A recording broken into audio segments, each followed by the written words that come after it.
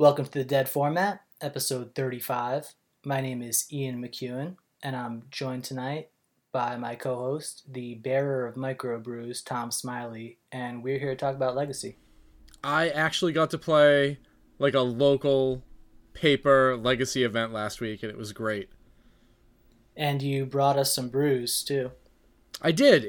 I missed Jerry's birthday, so I brought some Treehouse and passed him out, and it was great.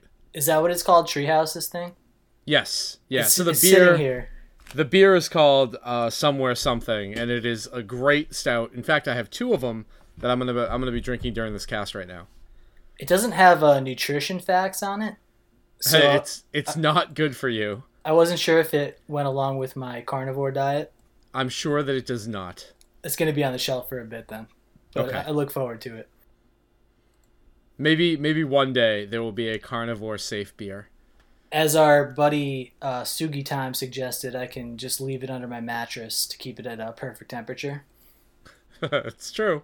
I actually had a really good time hanging out. That was a fun experience to have. Yeah. So those of you who don't know from our Discord, Sugi Time came up to visit us and leaving a legacy, playing the Gaming Etc. F&M. He's from Arizona, I believe, and his Discord picture is interesting. He looks like an interesting guy, and he was an interesting guy, but in a different way. He was very normal dude. I would be friends with, honestly. And from his Discord picture, I thought he was going to be absolutely off the wall crazy. No comment? No comment. I can confirm that he was normal. Yeah. And he's a master of penetration testing. As soon as he started to say like what his job title was, and I guess I was the only immature person at the table, so as soon as he said that he was a penetration tester, I lost my shit for a little bit. I just started laughing. Because that's a funny job title. Like, I'm a penetration tester. Oh, really? Yeah, he can tell you all about it, I'm sure. And he brought his lockpicks. A+. Really enjoyed having him there. And it was a good night for you. You left with some store credit. A little bit. I got some sleeves. I'm going to dump on KMC because I got there and I bought brand new KMCs and I re-sleeved my deck. And by the time the tournament was over, I had broken 11 of them. So the corners were already ripped after shuffling them in one tournament. So I think I'm going to switch brands. Yeah, we're only going to spend 30 seconds on this, but fuck KMC. I've been off that shit for a minute. Like, Dragon Shields, consistent, love them. KMCs, it's like every batch is different. Who the fuck knows? This is my first time not using KMC. I got some Ultra Pro Eclipse because I've heard good things about them, so we'll see how they go. Yeah, I use those for limited. They're good. Yeah, do you want to talk about like what you played at the F&M? Do you want to go into it at all? Yeah, well, I played the blue-white deck with a few changes that I made talking to some people over the last week. There was a Blue-White Delver group chat with a bunch of really smart people. Harlan Fryer, the classic winner, Brian Koval, a well-known Legacy vintage player, Bob. I think he was vintage champion. He might have been vintage champion. He's won some things. Bob and Min and Max. And if you haven't checked out their blog, I think it's minmax.com. They have some good articles up there. Some pretty smart people who have all been playing the deck and talking about the differences between the two builds, the Flusterstorm Niv Magus build and the sort of more Jace-centric Spell Pierce build. And I kind of made a mashup of the two that plays all of the soft counter magic, Daze, Spell Pierce, Flusterstorm, and Spell Snare. And it worked out really well for me. I think I lost 2 games all night. Just play draw dependent. Those 2 games could have gone either way.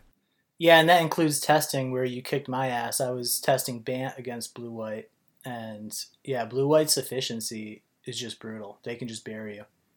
And you can basically just play off of all basics, which I think is the way to go with that deck. Exactly. And it's super flexible. Post board, you can be a control deck. You have a very tempo oriented game plan in game one, and you're backed up by way more soft counter magic than the other Delver decks. So I really like how the deck is. We'll see what our matchups are going to be in Syracuse, but I really like it against Chalice. I really like it against Control, and the Grixis decks, even with Flusterstorm, can still be a little bit of a challenge, but they're close to 50. So I haven't really seen the matchup that just rolls over this deck. I don't know what it is. I think a lot of people are going to be on it for Syracuse. I've seen it a lot online. I've seen a lot of people talking about it, and like what, half the field at the tournament we were at was Blue White Delver. I think Jerry played against it 3 times. Yeah, that sounds about right. I mean, I played against it twice, kind of 2.5 times because I played against like a blue-white spirits that was splashing for Noble Hierarch. So I think they actually had Delvers in their deck, but it wasn't really the blue-white Delver deck. But yeah, it's certainly a popular deck right now. I think a lot of people realize that it has game against everything, which is something that's appealing, right? Like you're gonna travel for this tournament. You don't want to, whatever your bad matchup is, just face it 2 times in the first 4 rounds and you're just kind of fucked, right? You're absolutely right. And I think the call might actually be just to sort of like bulk up and play straight blue white Stoneblade. Yeah, that's where I'm at, bro. Yeah, the blue white Delver deck definitely has a better matchup against combo, but if you're sort of expecting combo to be pressed out from all of the Delver decks that are coming in, then maybe just going one step higher and playing blue white Stoneblade, maybe with Supreme Verdict main deck, some extra planeswalkers, that could definitely be the way to go. But I think right now I'm off of Niv Magus Elemental as a card, and I'm on to Snapcaster Mage. I think that's just a better use of that spot in the deck. But I'm still on Delvers because I just really like how that card plays out. Yeah, it's great. I mean, you can, on turn 2, deploy a threat and leave up Pierce or Fluster or whatever it is. Or even if you don't have it, bluff it, you know. But just to be able to deploy a 1-mana threat, that's something that I've been testing a lot of like mid-range decks this past week. And you don't have that option, you know. Like, if you're going to tap out for a Strix or a Stoneforge on 2, you know, you have Force of Wills, but otherwise you're naked. Whereas your deck has Dazes, it has Pierces, and you know Delver's just a better clock than a Strix, you know. Right. Plus, like your Delvers clear the way for your Stoneforges. So even if you're not able to go all in on your Delver plan and protect it with all of the soft counter magic, if you play your Delver on 1 and it gets removed, it's more likely that your Stoneforge is going to resolve and do work. Yeah, for sure. And then you also have how many true names in your deck now?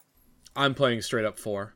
So the biggest difference other than Flusterstorm between the mid-range blue-white Delver build and the sort of aggro blue-white Delver build is the aggro build is running 4 true name, whereas the controlling sort of more mid-range build that still has Delver is running 2 true name, 2 Jace. And I think just getting a clock on early and establishing damage and then following it up with a true name to finish the game off is more effective than trying to resolve a Jace and protect it while brainstorming. I think just getting your opponent dead is a better game plan. Yeah, I'm inclined to agree after having played against that matchup in 3 different forms. Oren, our friend Oren, he's actually been playing that deck for a while now. Was playing the Jace version. You were playing the true name version, obviously.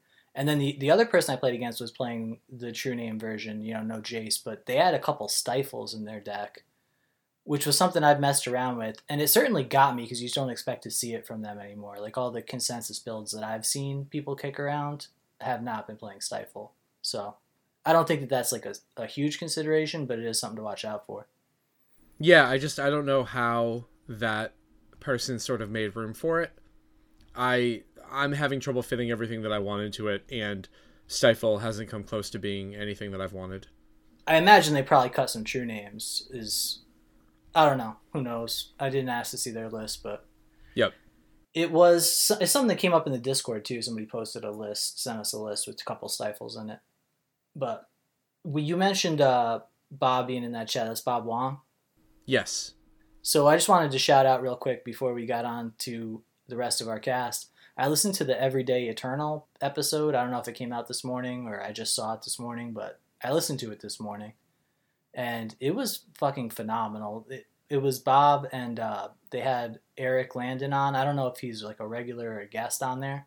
I think he's a guest, but they had like a back and forth about how they feel about the meta post Deathrite Shaman, and I thought it was excellent. I felt like the feelings that I had were articulated and picked up by one of the two in most cases, and I think they did a great job of arguing the different points. And I really agree with the conclusion that there are a lot of decks that you could be playing right now that are legitimate. You know, there's upwards of 10 decks, I would say, that you could legitimately make the case that it's the best deck to play at Syracuse. So I would highly recommend that anybody listen to that cast if you haven't already. Yeah, I got to listen to it today too. It was excellent. They're really smart people that were talking. Yeah, and it was sort of a, I don't want to say like a debate or anything, but you know, a lot of head-to-head sort of opposing viewpoints, and I feel like a lot gets learned there. So yeah, 10 out of 10 that receives our Oscar. I don't know what should we call them. They are the Bradley Cooper Lady Gaga duet. We could call them the Abbeys, right? They get our Abbey, the Downton Abbey. Okay, yeah, if we want to say that, for sure. We'll give them the Abbey for best podcast episode, legacy genre. Yeah, there we go. All right, cool, man. So this London Mulligan, I saw a fuck ton of people had like written, like Patrick Sullivan had written something about it. I don't know who else. A lot of people had written like think pieces about it, and I haven't actually read any of them because I imagine it's going to be the same thing repeated a lot, because I've heard a lot of people sort of saying the same thing about it, which is that the A plus B decks and the degenerate combo decks are going to get stronger, but also you're going to have a better chance to find hate. And, you know, honestly, like a change that big, the first tournament isn't going to tell you anything. It's going to take a while for things to settle down with that proposed mulligan change. And I think that Legacy would look a lot different if that goes into effect. But I don't think it's anything that really is worth worrying about right now. I don't know how you feel about it. Yeah, I think that we'll see how it goes at the Pro Tour. If they're going to institute it in Standard and Limited, then they're going to institute it in all of the other formats. And it has the potential to do some really serious things in Legacy and Vintage. But I don't know if they really care about that right now. Yeah, they're almost incentivized to wreck the formats, right? Yeah, I mean, I really don't think it would wreck it. I think that it definitely takes away from the blue-based cantrip decks, because consistency in hand selection is something that those decks have an advantage in. Absolutely. And with a sort of better mulligan for the decks that don't have access to Brainstorm and Ponder, it kind of sets the Brainstorm Ponder decks back, especially when mulliganing gives you a Brainstorm at the beginning, and Chalice decks are much more likely to find Chalice. Yeah, it's so funny. It's like that colorless Brainstorm talk that we had a couple weeks ago. We didn't go like too deep into it, if you recall, but Yep. I was just saying, like, I think what's interesting is if Brainstorm cost Phyrexian or cost colorless, like what the format would look like. And this is basically that. You know what I mean? This is giving the high variance decks a Brainstorm. Yeah, this is Oprah at the beginning of every game, standing up in the middle of the table and saying, you get a Brainstorm, and you get a Brainstorm. Yep. And I'm not going to pretend that I have any idea about Standard right now. I'm as far from Standard as I've ever been. But for Limited, I think that this is great. This is something that I remember was kicked around back in 2015 when they changed the mulligan rule. And this was, in my opinion, the way to do it, the best case scenario. But that's strictly for Limited. I think it would make, you know, the number of non-games in Limited go down drastically. But yeah, I actually think this would be great for Limited and Standard, which is why I'm worried that they're going to institute it. Now, they're testing it in a modern Pro Tour, so maybe that will give Vintage and Legacy a little bit of benefit. But I mean, this is a better mulligan for games where you're not playing a broken combo game, right? Yep. Or you're not trying to lock people out with prison elements. So in lower powered formats, this definitely cuts down on the number of non-games, and it probably feels much better mulliganing. So I feel like there's a chance this is adopted because of how good it is for arena or just limited and standard in general. So I think that if it does come to pass, there's going to have to be some sort of time period where people figure all of this out. Do the graveyard based decks just get way better? Does the fact that your opponent can find sideboard hate balance it out? Delay lines become a much bigger part of sideboarded games? And what happens to blue decks when Chalice decks have access to Chalice so much?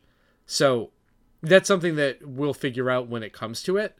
But if I was sort of to give the thumbs up or thumbs down right now, I would give the thumbs down just based off of fear of what would happen. Yeah, for sure. And like we have these doomsday scenarios of, Black Red Reanimator or whatever just becoming tier 0 and running everybody over. And that's legitimate, or the Blood Moon decks, Prison decks, whatever. But for like a Delver Mirror, or if you're talking about like Death and Taxes, Maverick, these kinds of decks playing each other, this doesn't worry me at all. Like if you're talking about two fair decks facing off, this is a better mulligan solution. Like it's not like this is necessarily doomsday in my opinion, but I think that the ban list might have to look a little different. So we'll see. I agree. I completely agree.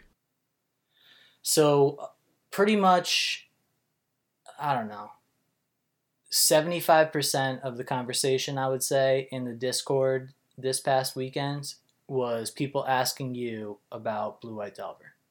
I'm locked into the deck for Syracuse for sure. And I haven't written my sideboard map yet because I started it and there are like 18 cards that I want in it.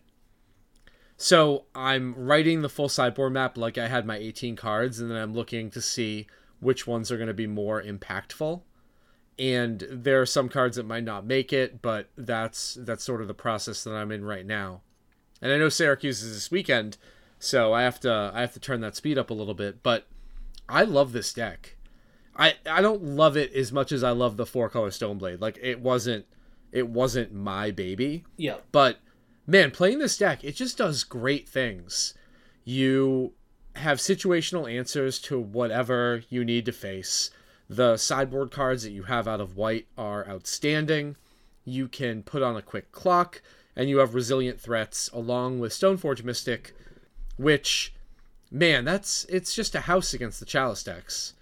So I played against Blood Moon, and I lost game 1 because I couldn't find my basic planes. And if I found my basic planes at any point, the game was just over. And I have 2 with a bunch of cantrips. And ended up beating it in games 2 and 3. I beat Aggro Loam and Lands. And then Dredge. And I think I lost 2 games the whole night. One of them to Blood Moon. And then one of them to Lands in game 1. Where I think I actually disrupted 4 Merit Lages. But I didn't have a quick enough clock to actually get the life back that I was giving to my opponent. So before decking or what? Well, not before decking. I think that they had Loam going with an exploration. Yep. So I was able to like get a clock on and start to push, but only got them to like, I don't know, 10 or so, where I had to Swords a Merit Lage and then waste a Merit Lage with the trigger on the stack and then Swords it again. So I think I ended up giving my opponent, actually it was Suji time. I think I gave him 40 life. And I just wasn't able to close. I probably should have conceded that game 1 way earlier, but I lost game 1 and then got game 2 and 3.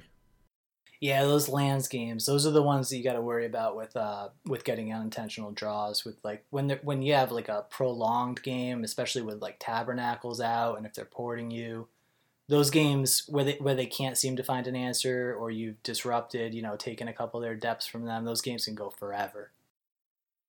Yep. And since I know that he had a Merit Lage loop, I should have just scooped.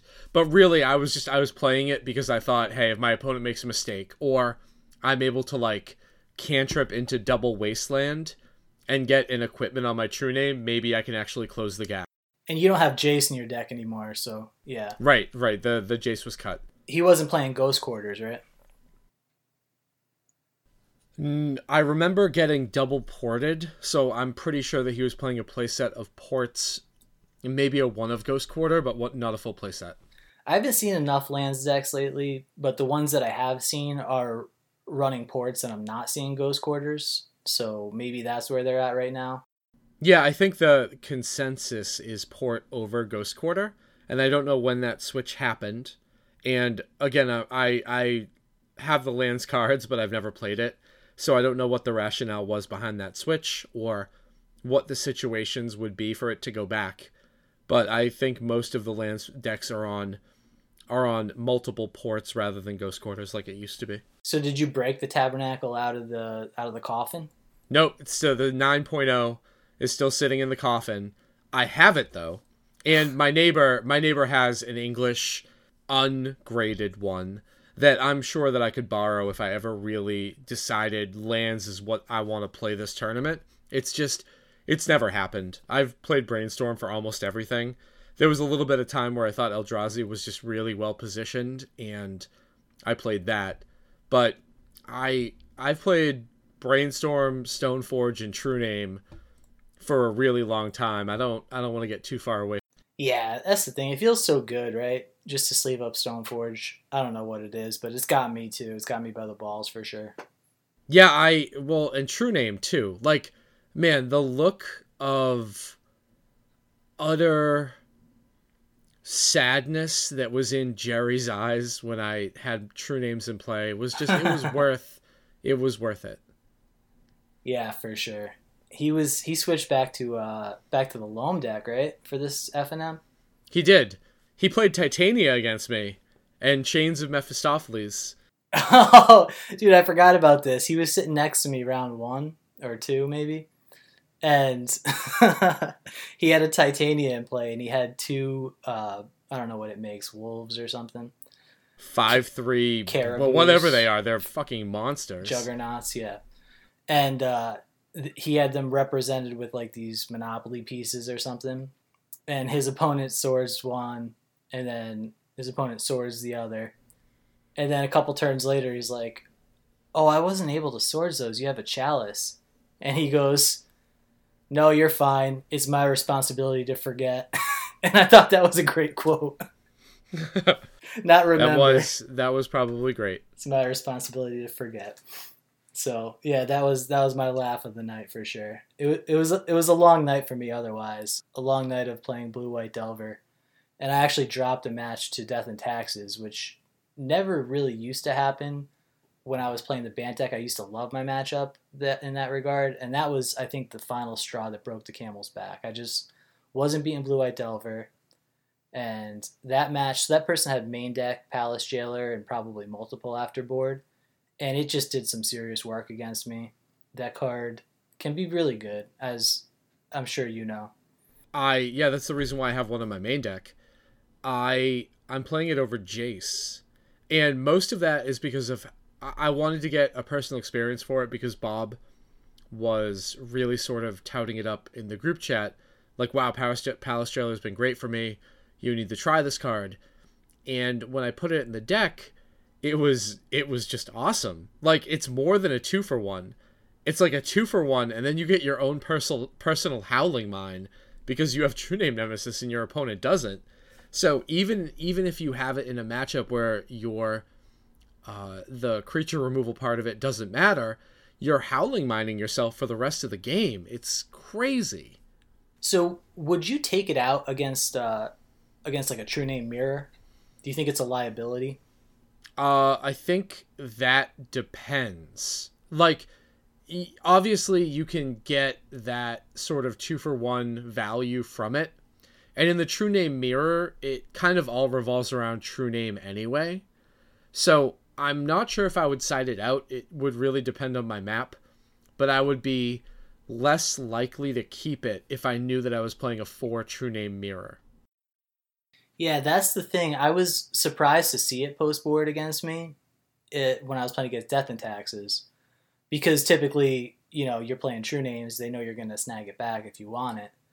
But it still did work, even though it was bouncing back and forth. Just them, being able to go up a card, just like a true Howling Mine, right?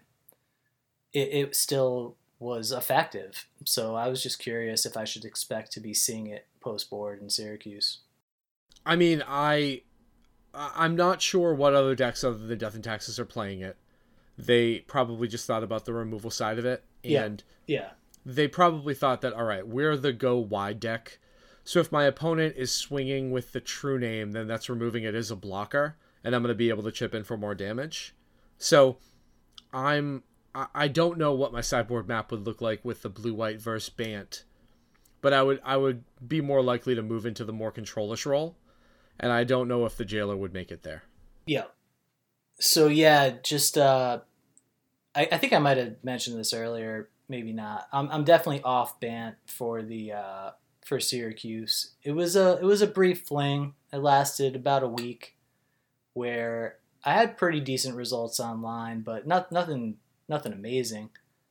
And just seeing how bad the blue-white matchup was really just scared me off the deck because, like you were saying, I expect in my sideboard map right now I have blue-white Delver at 10%, and I think that's a little high.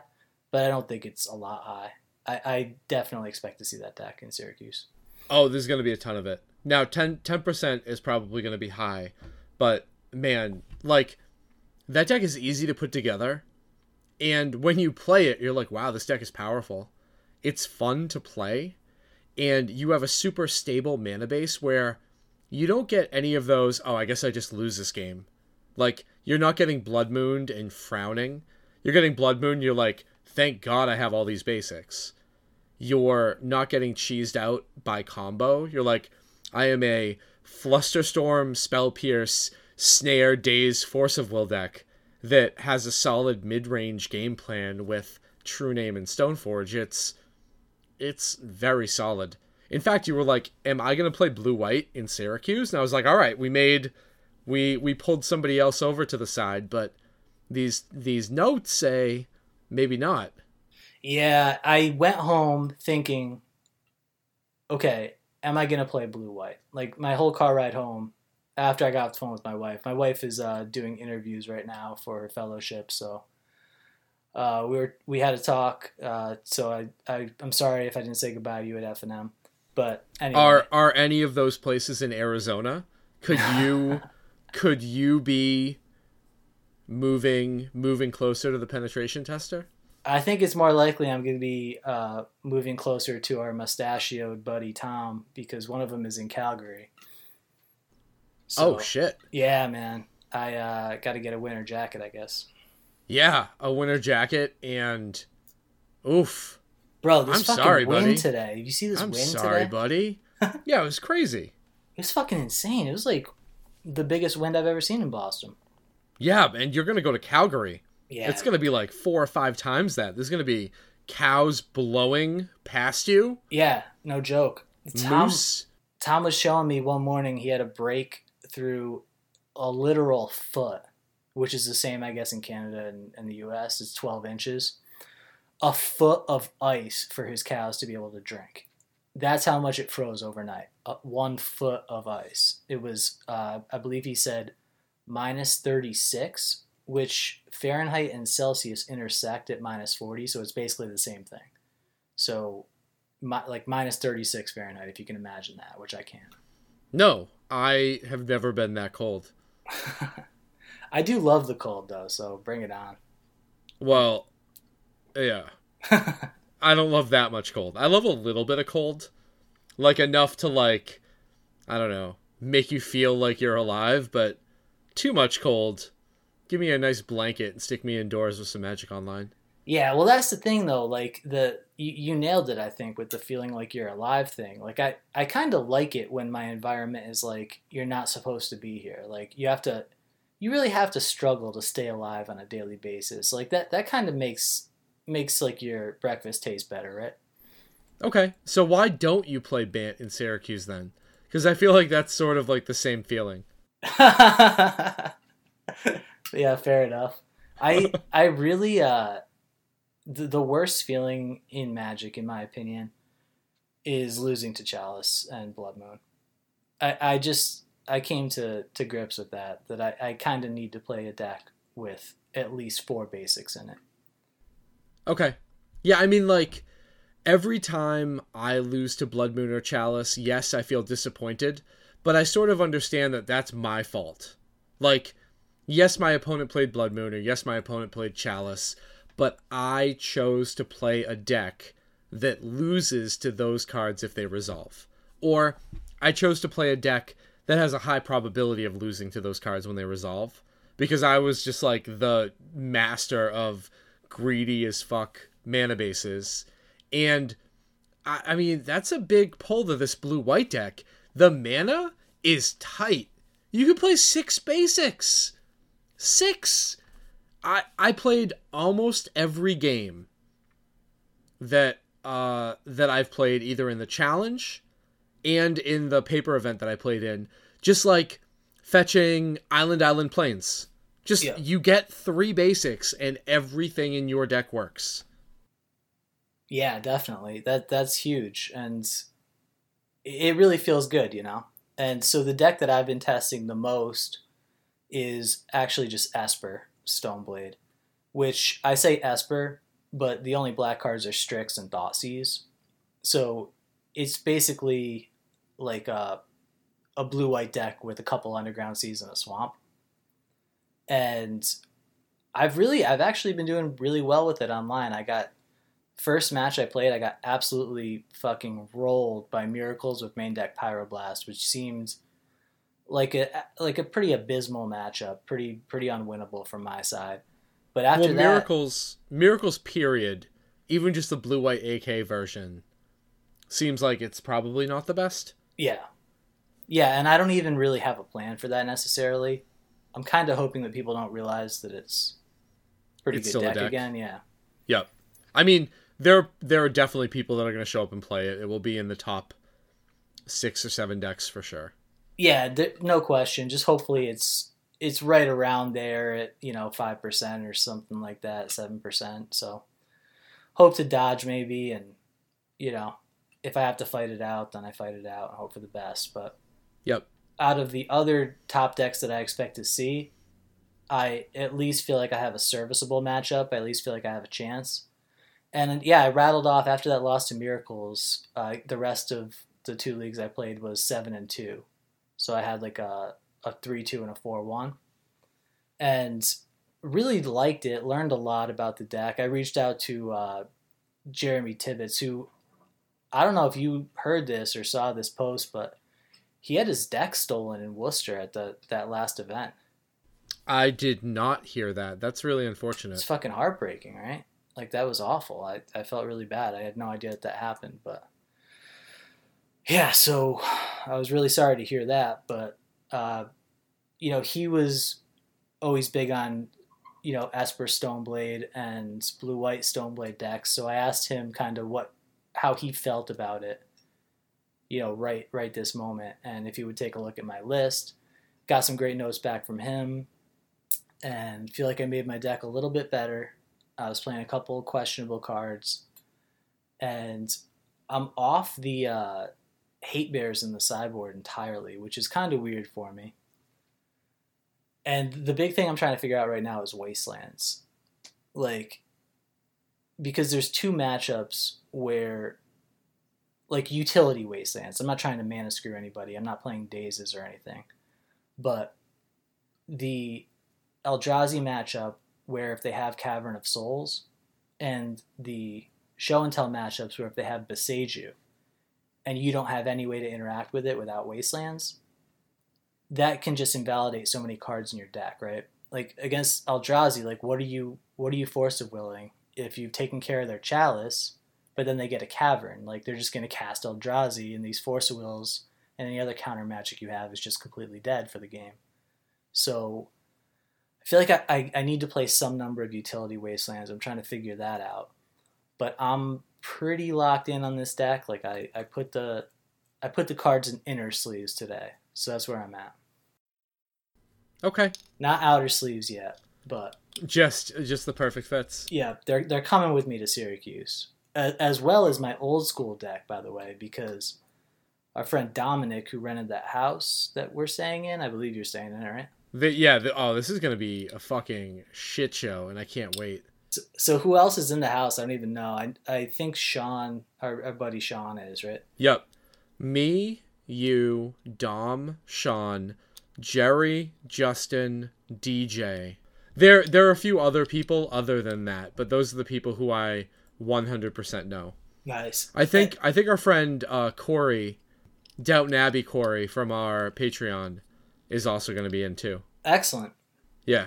So, yeah, we can watch A Star Is Born. We can watch Downton Abbey. You guys can snuggle up with your popcorn and blankets and tissues. No joke, man. That movie was fucking good. Did it do a clean sweep last night at the... No, I think it just won Best Original Song, and that was it. Dude, so this morning I heard that there's a movie called Green Book that won... I don't know if it won Best Picture or it won some... Yeah, it did. I haven't seen it.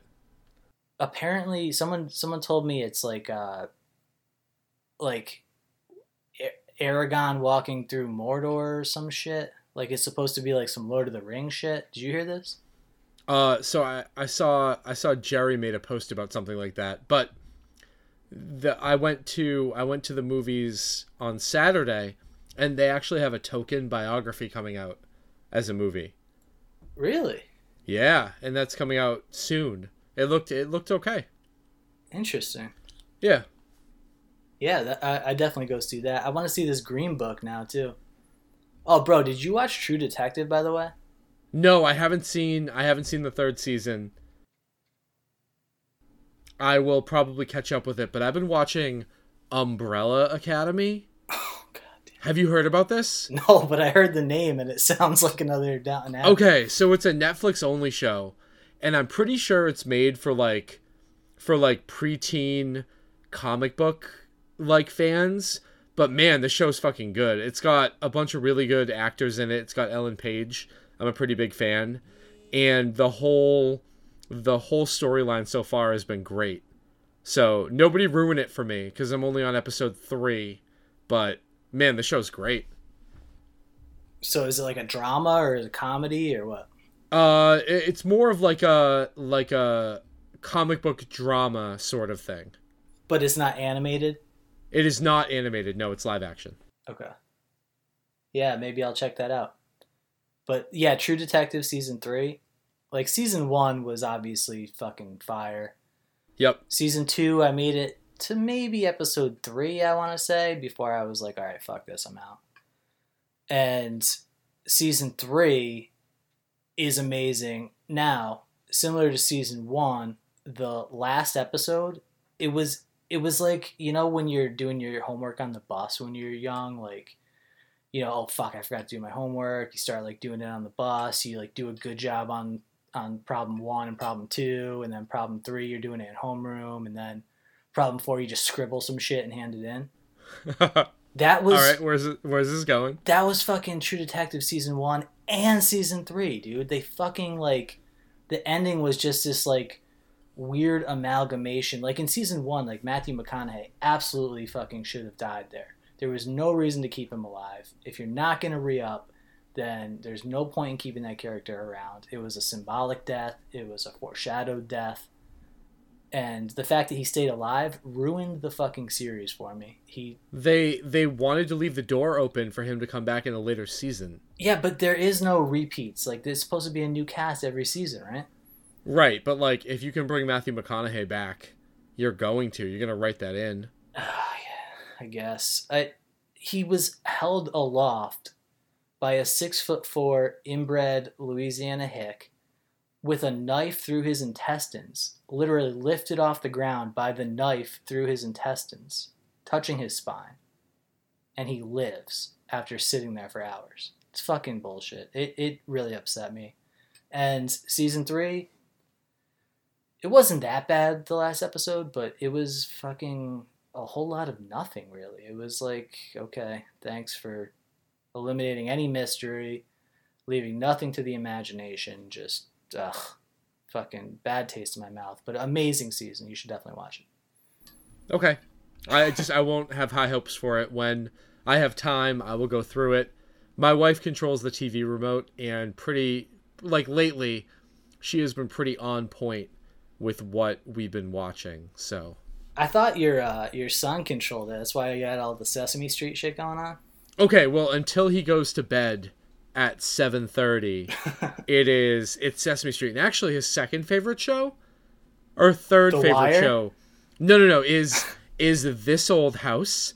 He loves it when like the PBS cartoons end and it goes into This Old House. He's like fascinated by people doing construction. It's great. Is that with the two brothers, the twin brothers that do the?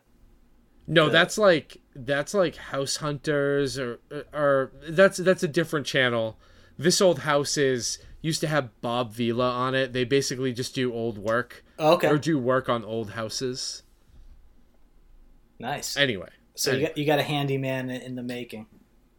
Hopefully. He needs to make up for me having no ability whatsoever in that field. Bro, so I'm out on Saturday night with my brother-in-laws and sister-in-laws and wife, and I go to move my car into a driveway, and I noticed that my headlight had gone out, and I keep a spare headlight in my trunk, right?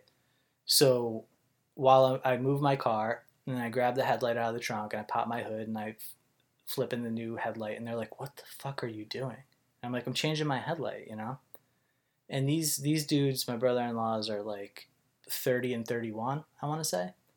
So whereas I'm not a millennial, they are, I guess. That would be the gap between us. And they're like, "Do I have spare headlights in my car? Is this something that I can do?" I'm like, "No, not unless you put them there."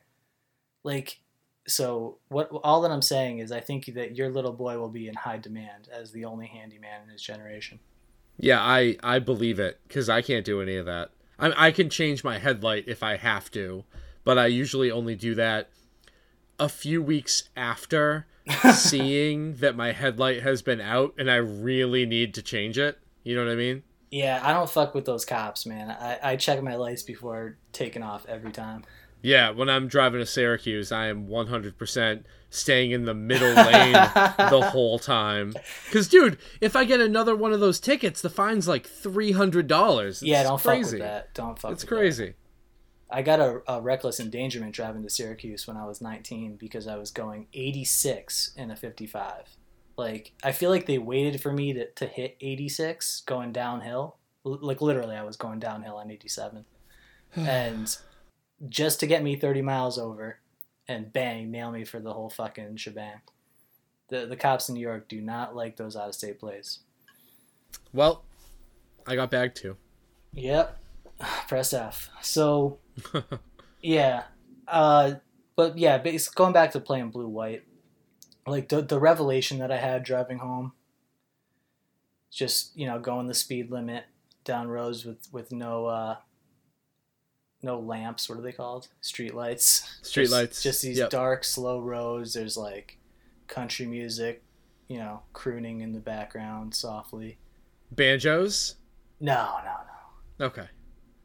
Just like Garth Brooks, like really, like a little on Brad Paisley, something like that. Could be, down on your luck shit, like that deep country, deep South shit. So maybe some what's it, like Hank Williams Jr. maybe, and I'm like, doing some soul searching, and what I realized is this tournament, this SCG Syracuse, people think that it starts Saturday at 10 a.m.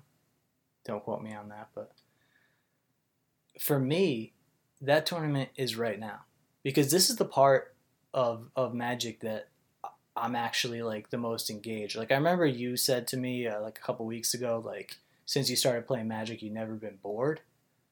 And that's how I feel. Like, I feel like so electric this week because any downtime at all, I'm instantly back into my sideboard map. I'm instantly back into testing decks. Like this, picking your exact 15 sideboard cards, picking your last couple main deck slots.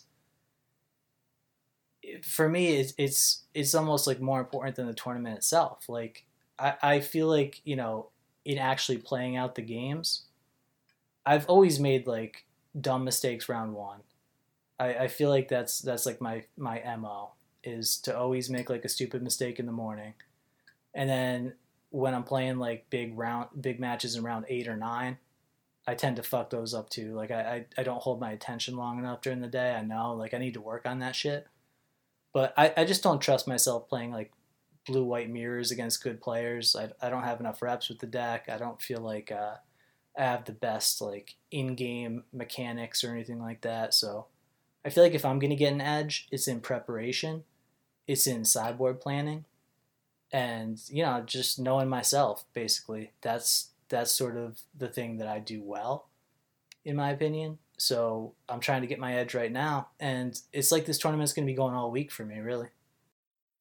Yeah, I think that the biggest sort of level up that I made when I was playing tournament Magic were not not the actual playing, but it was the how can you sort of have a full day where you're maximizing your attention?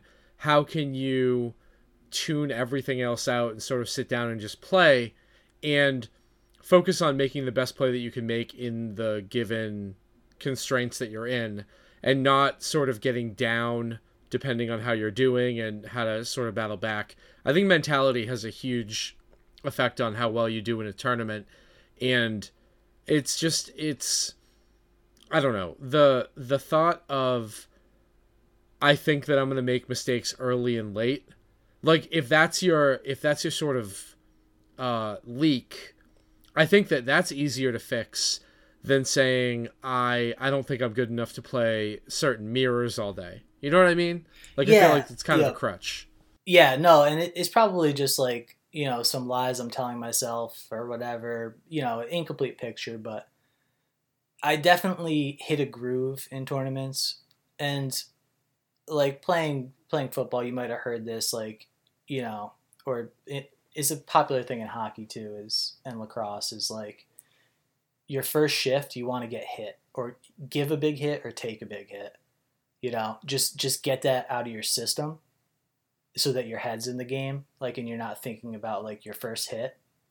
Just like get punched in the nose or punch them in the nose, like just get dirty, basically. And Yep. that's kind of always how I felt about tournaments is like I have to make like a mistake before I hit my groove. I don't know why. It's fucking awful. It's a terrible way to think about it, but it's just been the case for me is like I don't get alert, like I don't snap into focus until I've made a mistake and I get that like adrenaline pumping of like, oh fuck, what did I just do? That like cold sweat that you kind of get. That kind of like then that carries me through some good rounds. So I definitely something I need to work on for this tournament. I tried for Columbus not sleeping at all the night before and just going in like as if No. yeah, no, it didn't work. It was awful. Yeah, I can imagine. Yeah, that was a bad idea. But I think all of the, like, maybe obviously this is just like me looking back on tournaments I've done really well on, but I've noticed that the tournaments that I've performed really well in, for some reason I had to like walk a long way before the tournament, and just getting my body like active and ready before I actually sit down to play a fucking card game just ended up making my performance a lot better. So now in the morning when I wake up before I play, I actually try to get a little bit of walking in to like shake all of that groggy Airbnb drunken sleep off and get ready to do some work. yeah, that sounds pretty good. I like the sound of that. There's another thing. I've always avoided playing like matches in between rounds or anything like that because you only have so much attention to give. So either you play sloppy magic in between rounds and then you start off your next round potentially leaking because you're your mechanics have been sloppy, or you just sort of run out of steam because you're playing all these extra matches throughout the day. But maybe like playing a match before the tournament actually starts would be a good thing for me. I don't know. Yep, I think I would highly recommend that. Yeah, I'm gonna give it a try this time. So if any listeners want to volunteer to be a little sparring partner, I would appreciate that. I'm sure we'll have a bunch. We could play some old school in the house. So Dominic messaged me today saying that he's got his first old school deck that's just about ready to go for Syracuse. He wants to play some games, so I'm looking forward to that. And DJ's in the house too. He's an old school player. Yep. So we're gonna fire it up. Maybe you'll wet your toes. That's not the expression. What's the expression I'm looking for? Get my feet wet? Yeah, there you go. Well, technically, getting my feet wet, my toes would be wet. Hopefully. Yeah, there we go. So we obviously had a challenge this week too, and there were some interesting things that happened there. Sneak and Show won it. I don't really know what to say other than JPA is a master. Yeah, that Trinity Tell build, that's fucking scary. Yep. I mean, it's the same build that he played in the Pro Tour, but I can't really recommend playing this deck in Syracuse, right? No, but you can definitely lose to it. Okay, anybody can, You need to have a plan for it, but I feel like there's going to be too much Delver, and even though he beat Grixis Delver in the finals, I don't really think that deck has a positive Delver matchup.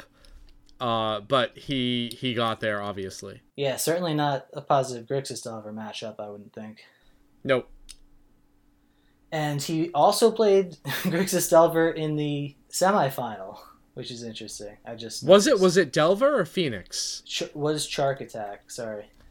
Chark Attack was Phoenix. You're Eldrazi. Right. Oh, my bad. Yes, you're right. Yeah, Chark Attack was on Eldrazi Post. That makes more sense. Yeah. Yep, and the other top 4 deck was Grixis Phoenix. Yep. Yeah, I missed that. So, which I think is going to be like I think Blue White Delver is going to be the new deck that people pick up the most, and I think Phoenix is going to be the deck that people pick up the second. I think you're going to see quite a bit of it. It is also powerful. I'm way more comfortable with the Blue White build than the Phoenix deck. One of the things that's comforting to me about the Phoenix deck is there's obviously a couple people, I believe Eric Landon is one of them, who are playing this deck very well online, right? They've been playing it for weeks now, and it's literally, I think Callum's another one, I believe, who picked it up, but nobody's been playing this deck for terribly long, right? So if you're not like a stone cold, just master of Magic, or you're really grinding the deck online, like how many reps can these Phoenix players really have, and how comfortable can they be with their sideboard plans, right? So as opposed to Blue White Delver, where I feel like a lot of people have played with a lot of these cards before, I feel like there's a lot of opportunities for the Grixis Phoenix pilots to make mistakes. It's true, and I think a lot of those people are playing online. You're seeing a ton of it if you boot up a league. I think I played against it 3 times in 15 matches. And I know obviously that's a small sample size, but it has been there. Oh yeah, it's definitely all over the place online. And part of that's because, it's easy to get cards online. The cards are much more permeable, and people want to try out new stuff, right? But I guess, you know what? I take that back, because a lot of people have Grixis cards, whether they're Grixis Delver, Grixis Control players. Like maybe a lot of the Grixis Control players just audible into Phoenix, Yeah, it's literally the only cards that you don't see are Bob, which everybody has, and Buried Alive. Yep. Everything else is sort of just standard. Like obviously Grixis Control isn't playing Dark Ritual, but those aren't terribly expensive to pick up. Everything else is just straight from their wheelhouse. Yeah, that's right. It's not like Black Red Reanimator or something crazy like that. So yeah, all right. I guess I should be expecting more of it than I am. Yeah, I think Grafdigger's Cage gets real good. So just don't underestimate the permanent base sideboard hate. the permanent base Graveyard Hate. So rest in peace, Grafdigger's Cage. Make sure that you have a plan. So is that your weapon of choice, Grafdigger's Cage, you think? Well, so I'm in the Graveyard Hate that I played on Friday were surgicals because I had two main deck Snapcasters, and I actually I didn't really mind having them, but there were a few times where I really wished that I had a permanent that I could slam, especially against Dredge, obviously. But I managed with the surgicals, but I think I'm gonna split my Graveyard Hate between Surgical Cage and Rest in Peace. Even though I'm playing the Snapcaster Mages, I think that Cage is a lot more flexible because it doesn't just hit graveyard based stuff. There are a lot of other things that you can bring Cage in for, like Green Sun Zenith matchups and whatever. So here's a question for Ant, right? If you're playing, I don't know. I'm thinking about playing two Snapcasters. I don't know how many you have, but if you're playing a Snapcaster deck, would you bring Cage in against Ant? Yeah, because it shuts off one whole side of their line. Like, they can't play the grindy blasting station variant where they cantrip, discard you, and then get a Past in Flames in the graveyard and wait to go off on turn 5 or 6 with it. You know what I mean? Yeah, well, so that's why you bring in Cage traditionally against them, but I've never been on a Snapcaster deck and asking that question. And I was actually in this situation yesterday playing a league where I was like, man, they don't have to go through the graveyard. I don't want to shut my Snapcasters off, if they're not going through the graveyard. Right, well then you don't have to cast it, but the thing Right. is, over the course of those long games, you lose when you get your resources overwhelmed by their discard, and as the game goes longer, their graveyard becomes a bigger and bigger resource. Eventually you want to say, all right, I want to use my Snapcasters aggressively and then drop this Cage and then just shut that line off for them and then take it from there. Because once their hand ends up being 2-3 cards and you're playing that off the top game, Yeah. right? Then Cage just gets so much better. Yeah, that's true. I guess that's a good point. You don't have to deploy Cage just because you can. So yeah, I think first of all, I think I'm playing Cage, and second of all, I think I would still bring it in then. Yep. Even though I have Snapcasters, I definitely want a Cage. So that was something I didn't have on Friday that is definitely coming in. Yeah, I'm not going to play Rest in Peace, and I don't know about Containment Priest either anymore. It is probably good against Phoenix, right? I mean, not great because you can bolt it. Well, I mean, even though we're talking about what decks we expect to be popular, you are still going to see the decks that Containment Priest is good against, right? Like Sneak and Show, Reanimator, Dredge, whatever. It is a flexible card, and you can play it against Death and Taxes and Maverick and any Vile deck.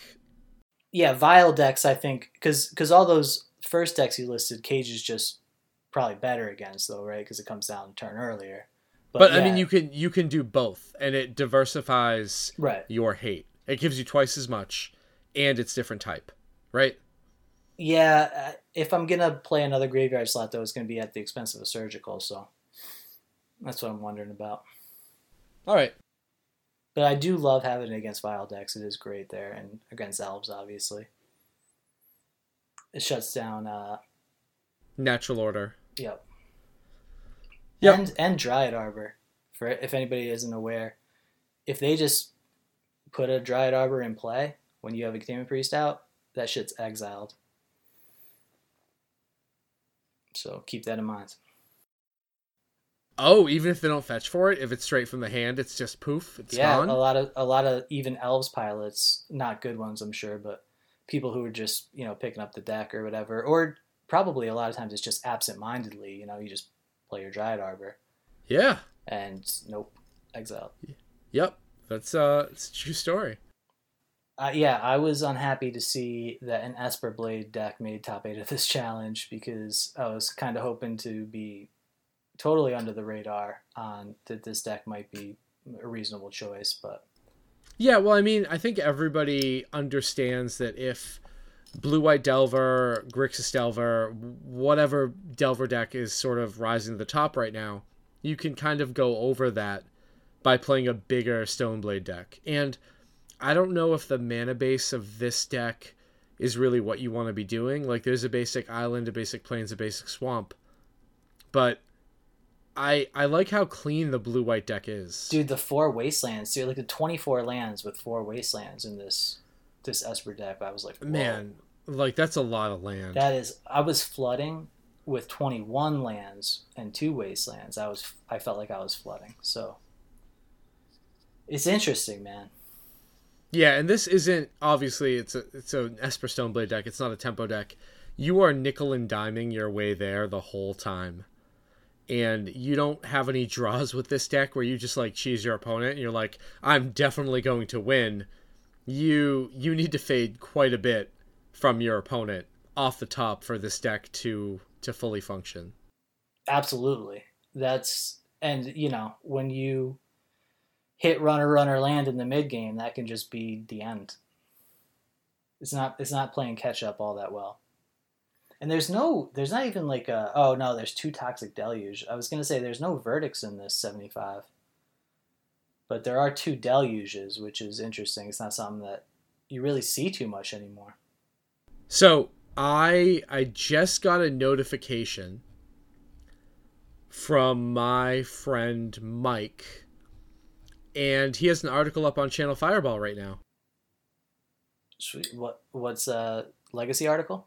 No, Grixis Death Shadow. Oh, Mike Rapp. Yeah, yep. Yeah. So everybody check that out. Holy shit, he's on fucking Channel Fireball. I gotta see this now. Did they use his Twitter picture? Yeah, I mean, it might be his Twitter picture now. I just got the update. Good for him. Yeah, that's pretty sweet, bro. Anyway, sorry, I had to give him a shout out because I literally just got that message. Rock and roll, very nice, well done. Okay, so what else in the challenge? We had Stoneblade. Yeah, a lot of Stoneblade, a lot of blue-white blade. Miracles. Blue-white-red miracles. 2 blue-white reds and a blue-white in the 9 through 16 spots. Like we said, coming back, obviously.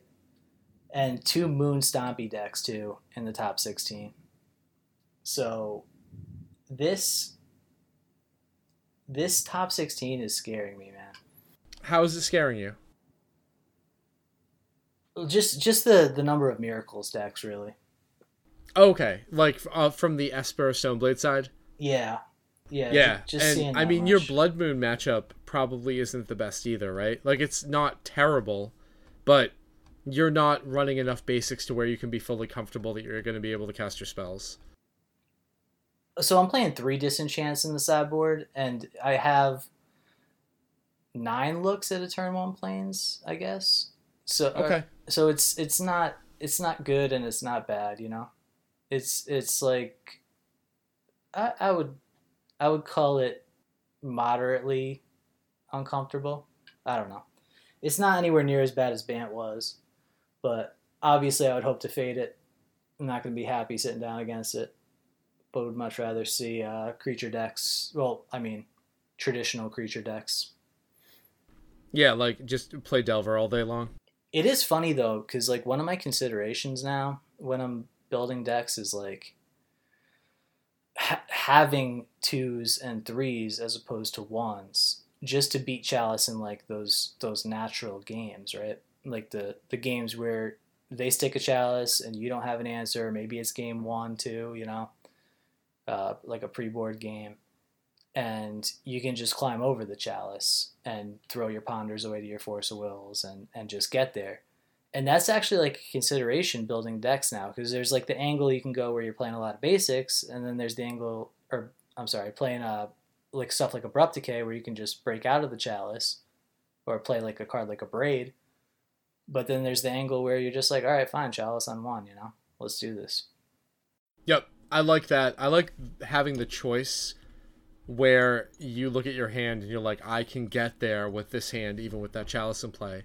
And my opponent most likely kept this hand off of the strength of Chalice, and my leftover cards are going to beat their leftover cards. Yeah, there's nothing better too when they cast off a City of Traders or something like that. Because then you're just like, yeah, let's do this. Yep. Let's roll. Absolutely. But yeah, that's like a consideration, and I feel like that's a symptom of Chalice eclipsing that that mark where you're like, okay, this is a deck I hope to fade, where it becomes a deck that you can't really realistically hope to fade. You're going to see it, so you have to like have a strong plan for it. And I feel like that's kind of like the meta adapting, and that's a lot of what you see here too, is decks that can climb the curve. Like a lot of the trends with regard to Grixis Delver, and I think our friend Lawrence has played a certain role in this, is this move to like Dark Confidant, and these decks are going up the curve more. You know, you see like 4 Delvers and like a Grim Lavamancer, instead of fucking around with shit like Terramander or some of the stuff that you were seeing people experimenting with the past couple weeks.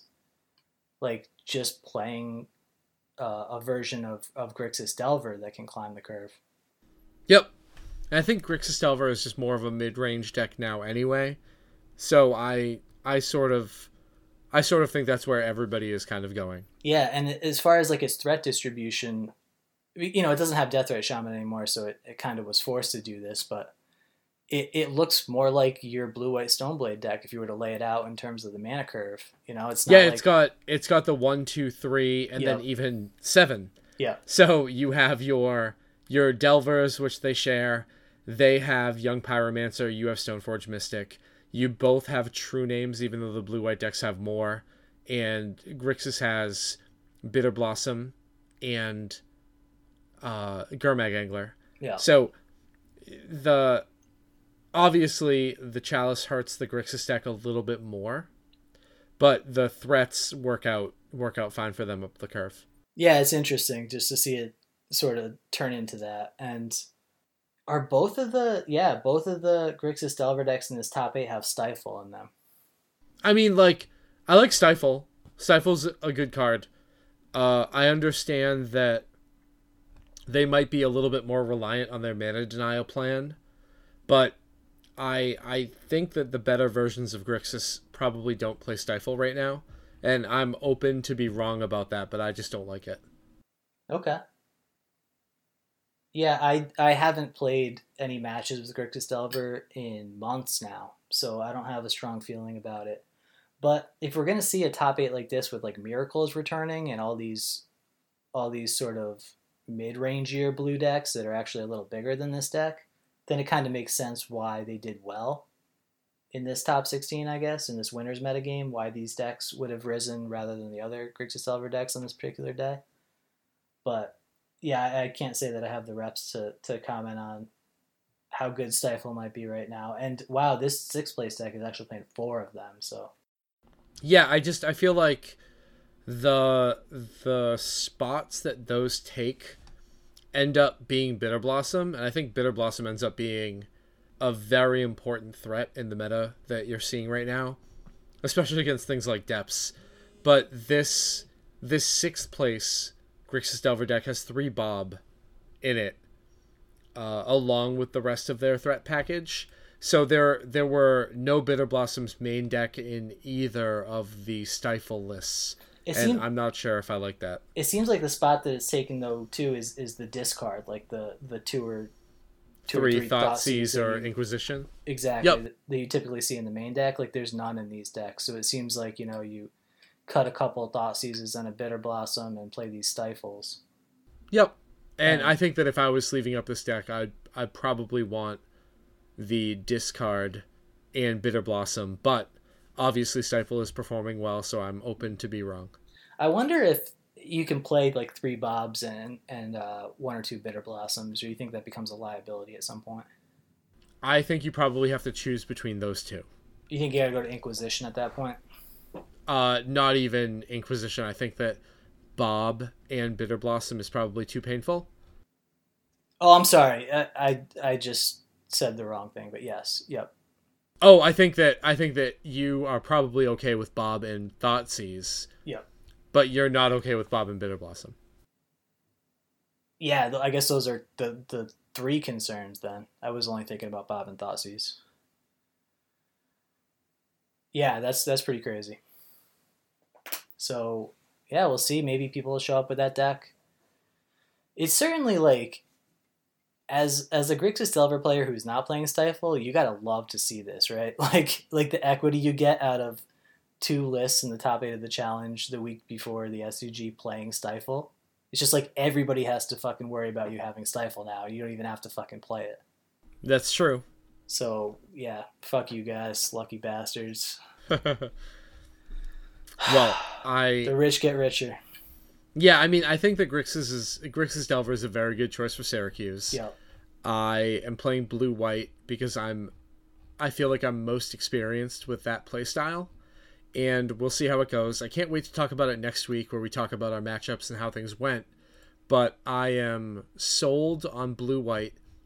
It's getting sleeved up, and in our Discord, I will make sure that sideboard map goes out before the end of the week.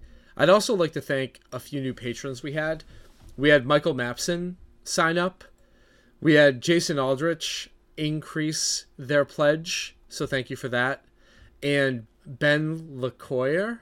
Yeah, Ben, thank you for signing up as a new patron. If I butchered your French pronounced last name, blame me for taking high school Spanish. So Ben, thank you. So if people want to get in touch with you before the tournament, because I know that you're going to have ample time to answer any and all questions, how should they do that? You can get in touch with me at TSmileyMTG on Twitter, the cast at Dead Format Cast. You can message me on our Discord, or you can message me on Facebook. You can find me there too. Excellent. And where can people get in touch with you if they want to tell you, don't play Esper? They can shove the no. So you can definitely send me a message.